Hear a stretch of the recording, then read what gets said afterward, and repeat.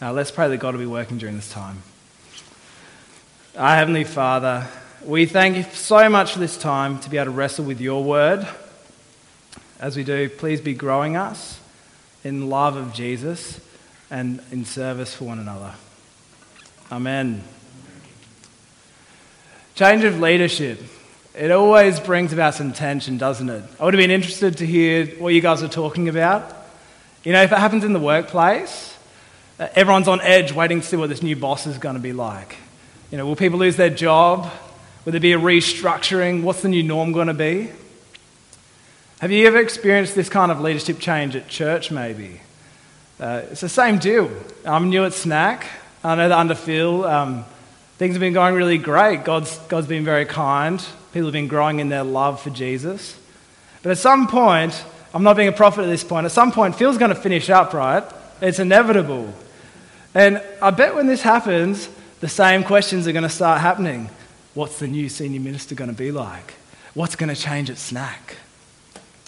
Well, in our story today, we're seeing a changeover of leadership in Israel. And remember, Israel, it's not like the nations that surround it, right? There's a king, but he's supposed to listen to the prophets, God's prophets. And Elijah is the head prophet. But Elijah's just about to finish up here.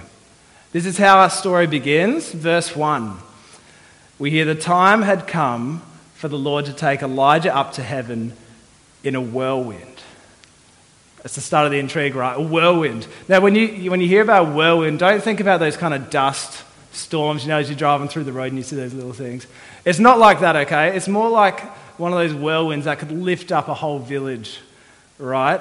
In the Old Testament, a whirlwind was a way of capturing God as he made himself seen. The force and power of the wind, it captures his majesty and his holy presence. Usually when a whirlwind happens, something amazing happens. And so from the start of our story today, we're kind of looking out for this whirlwind. You know, when is God going to come down and powerfully lift up Elijah? And when this happens, Elijah's ministry is going to be done right. There's going to be a handover of leadership. And so far, we're expecting that Elisha is going to be the guy to take the reins. And actually, this is going to be a critical moment for one of God's unfolding promises in Kings. So way back in 1 Kings chapter 19, under King Ahab, the northern kingdom's looking pretty shaky. God's prophets have been killed. The people have abandoned God. And we see that Elijah's running away from Jezebel, this evil woman who's married to King Ahab. And it's at this time, God makes a promise to Elijah. He promises to bring judgment on the northern kingdom for all those who are going to persist in rejecting him. And to bring about this appointment, God tells Elijah to make God tells Elijah to make 3 appointments. He tells him to appoint Hazael as king over Aram, that's one of the enemy nations, Jehu as king of Israel, the northern kingdom, and the third one, Elisha. He's going to be the one to take over this prophetic ministry. And so since then, Elisha's kind of been his apprentice. He's ready to take over. But so far, Hazael and Jehu, they haven't been appointed king, and we're still awaiting for this judgment to take place. So that's kind of where we are right now. We're anticipating these things. And so once Elijah's gone, we expect Elisha's going to take over for him. He's going to finish these appointments and bring about this judgment on the kingdom, as well as save the people who stay faithful. So with anticipation of this handover today, some questions are bubbling away in our story. When and where will Elisha be taken up? And once this happens, what will life be like with Elisha as the new prophet? Well, with this, let's get into today's story. We first find Elijah and Elisha at Gilgal. They should be showing on the map. Yeah, there you go, there's Gilgal. And there seems to be a bit of an uneasy tension between these two guys. Both know Elijah's about to be taken up, but they don't seem to be talking openly about it. Elijah turns to Elisha and says, "Stay here. The Lord's sending me on to Bethel." It's an interesting thing for him to say to his apprentice, right? As some hear this and think maybe Elijah's a bit reluctant. He's not wanting to give over the ministry at this point. But I don't think there's anything today to suggest that's the case. Instead, I think what's going on is Elijah's putting his apprentice to the test. He's wanting to make sure that when he's gone, Elisha is ready to take up the mantle. You see, being God's prophet, as you'd know when you've worked through Kings, being God's prophet in a kingdom that's anti-God, it's hard work. It's lonely work. And if Elisha doesn't want to do this, he'd know all of this. If he doesn't want to do it, now is the time to pull out. Elisha responds though. He pledges faithfulness to God and his master. He says, "As the Lord lives, and as you yourself live, I will not leave you." So far, so good. And so they begin their journey to Bethel. There you go. Upon arriving, you can imagine them checking the sky just to see if there's a whirlwind coming. But nothing so far. But instead, they see this curious group. They're called the Sons of Prophets. We don't know much about these guys yet. They've popped up once, but they're going to be a regular feature in the coming chapters. They're prophets that are faithful to God, so a rare breed at this point in time. And they seem to know that Elijah is going to be taken up, so they come up to Elisha saying, "Do you know that the Lord will take your master away from you today?" As you heard, Elisha is a bit abrupt, isn't he? He says, "Yes, I know, be quiet." You know, you think that's a good way to shut down a conversation. But I don't reckon we can blame Elisha at this point. No one ever wants to hear that their friend's going to be taken from them. And given the kind of hard times these two have been through together, you can imagine their bond would be as close as it gets. And so for Elisha, hearing these words, it would have been like somebody putting a dagger through his heart. And what's more, it's actually putting the pressure on him too. As they're saying this, you know, you can imagine him thinking, if Elijah's going, it means I need to be ready to step up. Am I ready? And we're asking, is he ready? You know, it's putting the pressure on him. Well, Elijah, though, he again turns to Elisha, saying, "Elisha, stay here. The Lord's sending me to Jericho." And once again, Elisha pledges his faithfulness. "As the Lord lives, and as you live, I will not leave you." So they keep going to Jericho. No whirlwind comes down. Again, we're met by the sons of prophets. And again, they can't help but telling Elisha, "Do you know the Lord's going to take your master away from you today?" He says, "Yes, I know, be quiet." And then Elisha says to Elijah one more time, "Stay here. The Lord's sending me to the Jordan." And a third time, Elisha replies, "As the Lord lives, and as you yourself live, I will not leave you." Elisha is showing he's faithful to his master, he's faithful to God. And so they head off towards the Jordan. You'll notice on this map, it's kind of an interesting route. It's not the normal way we'd travel around. This makes a bit more sense when Elisha does his return journey as he stops off at these towns. So they arrive at the river, and once again, these sons of prophets are waiting for them. We're told 50 this time. But there's something a bit different. It's like they know something's about to happen. And so instead of bustling up to Elisha, they keep their distance. They just watch. And as Elisha and his apprentice stand by the Jordan, Elijah takes off his mantle, kind of like a loose-fitting cloak. He rolls it up, and he strikes the waters. And suddenly the Jordan parts in two. They walk through the middle, get to the other side. And once they cross over, Elijah turns to Elisha, and he says, "Tell me, what can I do for you before I'm taken from you?" Elisha responds, "Please let me inherit 2 shares of your spirit." 2 shares, here it's an interesting term. You find it in the book of Deuteronomy. It's an inheritance idea. It's a way of saying that the firstborn son is going to receive twice as many as the others. So in other words, what Elisha's saying, he's asking Elijah for the prophetic ministry, that he might inherit it, be the head prophet over all the other prophets. It's a striking thing for him to ask Elijah. It sounds kind of cool, doesn't it? You'll have all this power as a prophet. But actually, given what we know Elijah's been through, he's really asking for a lifetime of suffering and pain. It's the kind of request you'd only make if your number one priority is to serve God and to serve his mission. And it's with this now, we know that Elisha is ready to go. He's shown he's faithful, he's sticking with his master to the end, and he's showing he's willing to step up once he's gone. And so given this, Elijah's response is a bit unexpected. He says, you've asked for something difficult here. But I think what he's actually saying is the prophetic ministry, it's not something that a man can give. It's God's prophet. God needs to give it. But so Elisha knows if he's received it, he's given a sign from Elisha. He says, if you see me being taken up from you, you'll have it. If not, you won't. So they continue walking.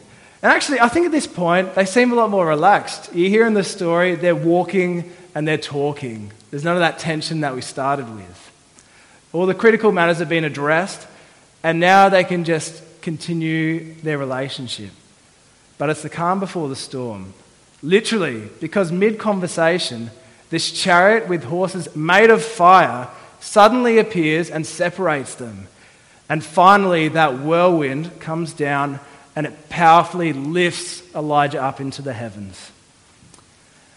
It's an extraordinary event, isn't it? I can't think of anywhere else in the Bible where we see something like this. No one in the Old Testament has been taken from the world in such extraordinary circumstances. And it's also an appropriate send-off for Elijah. Despite how God has powerfully worked through him in the kingdom, for most of his ministry, he's been the underdog. He's been under attack in the shadows. But as Elisha's taken up into heaven to be with his Father, he's vindicated. He was on the right team. I'm sure for Elisha too, in years to come, he'd look back on this moment and he'd take great comfort knowing his master was vindicated. It'd be a reminder for him too, he's on the right team. An encouragement to keep going. But in this moment, as his master's torn from him, he's beside himself with sadness. You can feel the pain in his voice as he cries out over and over again, my father, the chariots and the horsemen of Israel." In these cries, it seems he's describing his master. My father, he's showing respect for Elijah. And the chariots and horsemen of Israel, this is probably a title he's giving to Elijah, saying, it's like he's saying, the defender of Israel is gone. Elisha stuck with Elijah to the end. But just like that mid-conversation, his friends carried from him. And we hear Elisha never saw him again in this world. For us, as we serve the risen Jesus, the one who's now enthroned as the king over all, we've got every reason to know that we're on the right team as we live in this world. Every motivation to keep going. But just like Elisha, we're going to have to say goodbye to brothers and sisters, people who we've served alongside, people who we love, friends who we're not going to see again in this life. And I'm sure for many of you, you've already been through this experience. But in Jesus, in the life to come, we will see them again. Well, coming back to our story, as we think about Elijah's ascension, there's one key question we still need to be asking. Does anyone want to take a guess? Has Elisha inherited the ministry? I think that's what's going on, and the answer is a resounding yes. It's a bit of overkill, but we're giving 4 pieces of evidence which show this is the case. Firstly, Elisha saw Elijah being taken up. Verse 12 it says, as Elisha watched. In seeing his master being taken up, he's been given the sign. He's going to be the new Elijah. Second proof, Elisha does what Elijah does. After grieving his master, he goes over to the river, picks up the mantle, which, by the way, is where the saying comes from, passing the mantle, picks up the mantle, hits the water, and goes across again. The water's part in two. Elisha does what Elijah does. At this point, we find our third proof when he gets across to the other side, the witnesses. And to this, we turn to the sons of prophets. You know those moments when you're in a room and you think you're all by yourself, and then suddenly you realize, somebody else is there. How long have you been there for? I feel like in this story, it's that kind of moment, because what we find out is these guys, they've been here the whole time. They're standing at a distance, and what becomes apparent is they've witnessed everything. And so they conclude the spirit of Elijah rests on Elisha. So now we've got a group of 50 people who have witnessed this, who can attest that Elisha is the new prophet in town. And if that's not enough, to top it all off, we come to our fourth piece of evidence. Elijah's body's gone. The prophets, they want to make sure that he's actually gone. I think they probably think it'd be awkward if Elisha starts doing his ministry and then Elijah pops up and suddenly there's two prophets in town. So they say, let's go on a journey, let's look around. And they go away for 3 days, searching the mountains, the valleys. They don't find Elijah. He's definitely gone. And so when you add all this up, when you add the fact, I'm forgetting all of the evidence, the ascension, the miracle, the witnesses, the body's gone, one thing couldn't be clearer. Elisha is the new prophet in town. The mantle's been passed to him. And so God's going to continue to do his work through Elisha. As we talked about at the start, change of leadership always brings some tension and uncertainty. And so with Elisha in charge, one question remains. What will life be like with Elisha as the new prophet in town? In our final part of our story, we'll follow Elisha as he retraces his journey that he took with his master. And as he follows these footsteps of his master, so to speak, we'll see that in many ways, it's actually going to be business as usual. The first thing we see is that under Elisha, God continues to give life to those who humble themselves before him. His first encounter takes place in Jericho, where Elisha's been staying for a little bit while the sons of prophet did their search mission. And Jericho's got a sordid history. Back in the book of Joshua, as the Israelites conquer and destroy Jericho, Joshua puts a curse on the city. In chapter 6, we hear this. At that time, Joshua imposed this curse. The man who undertakes the building of this city, Jericho, is cursed before the Lord. He'll lay its foundation at the cost of his firstborn. He'll finish its gates at the cost of his youngest. And then earlier in 1 Kings 16, we see that under the reign of the evil King Ahab, a bloke called Hiel, he decides he's going to have a crack at rebuilding this city. That's a no-no, right? And Joshua's words are fulfilled. As he rebuilds this, he loses 2 of his sons, just the way it's described here. And as Elisha's in this town, it seems that this city is still condemned, still under a curse.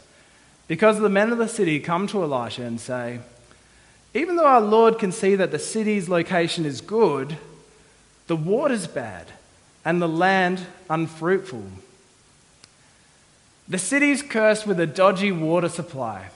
This is bad for any city, but especially a farming city. A polluted water is going to mean death for them.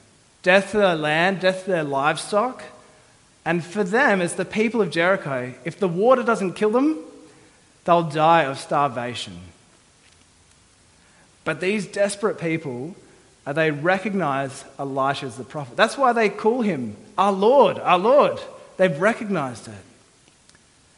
And what's more, they humbly reach out to him for help. And what they find is that where there's death, God desires to give life. In response, Elisha says, bring me a new bowl and put in some salt. It's an unusual request, isn't it? We don't usually think that salt's going to improve water. But despite this, these men in faith go out, they get the bowl, they get the salt, and when Elisha's got it, he walks over to the water supply, he throws the salt in it, and he declares these words. This is what the Lord says. I've healed this water. No longer will death or unfruitfulness result from it. The curse has been lifted. Instead of this water supply causing death, it's now going to be a source of fruitfulness and life. God's spoken these words of life through the prophet, and he keeps his word. That's the point in verse 22, where we hear, therefore, the water remains healthy to this very day, according to the word that Elisha spoke. When these rebellious men humbled themselves before Elisha, they were humbling themselves before God.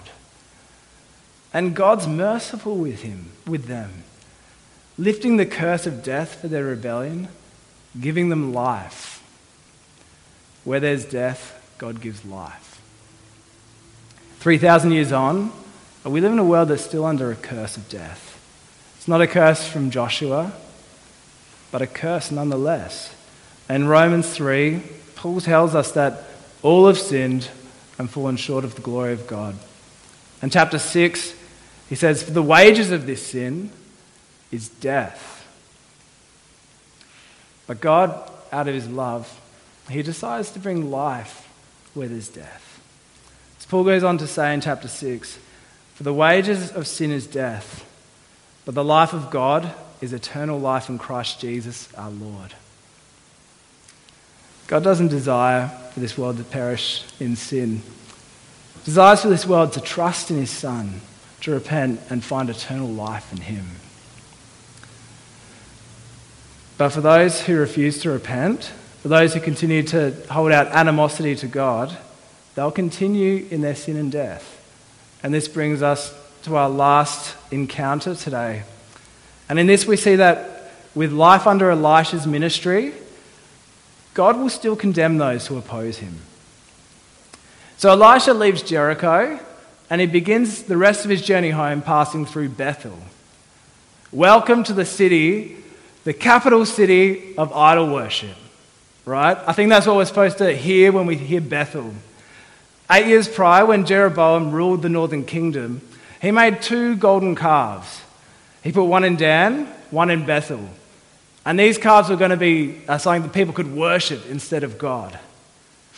So Bethel, it's a dodgy place, right? People are persisting in worshipping this calf instead of God.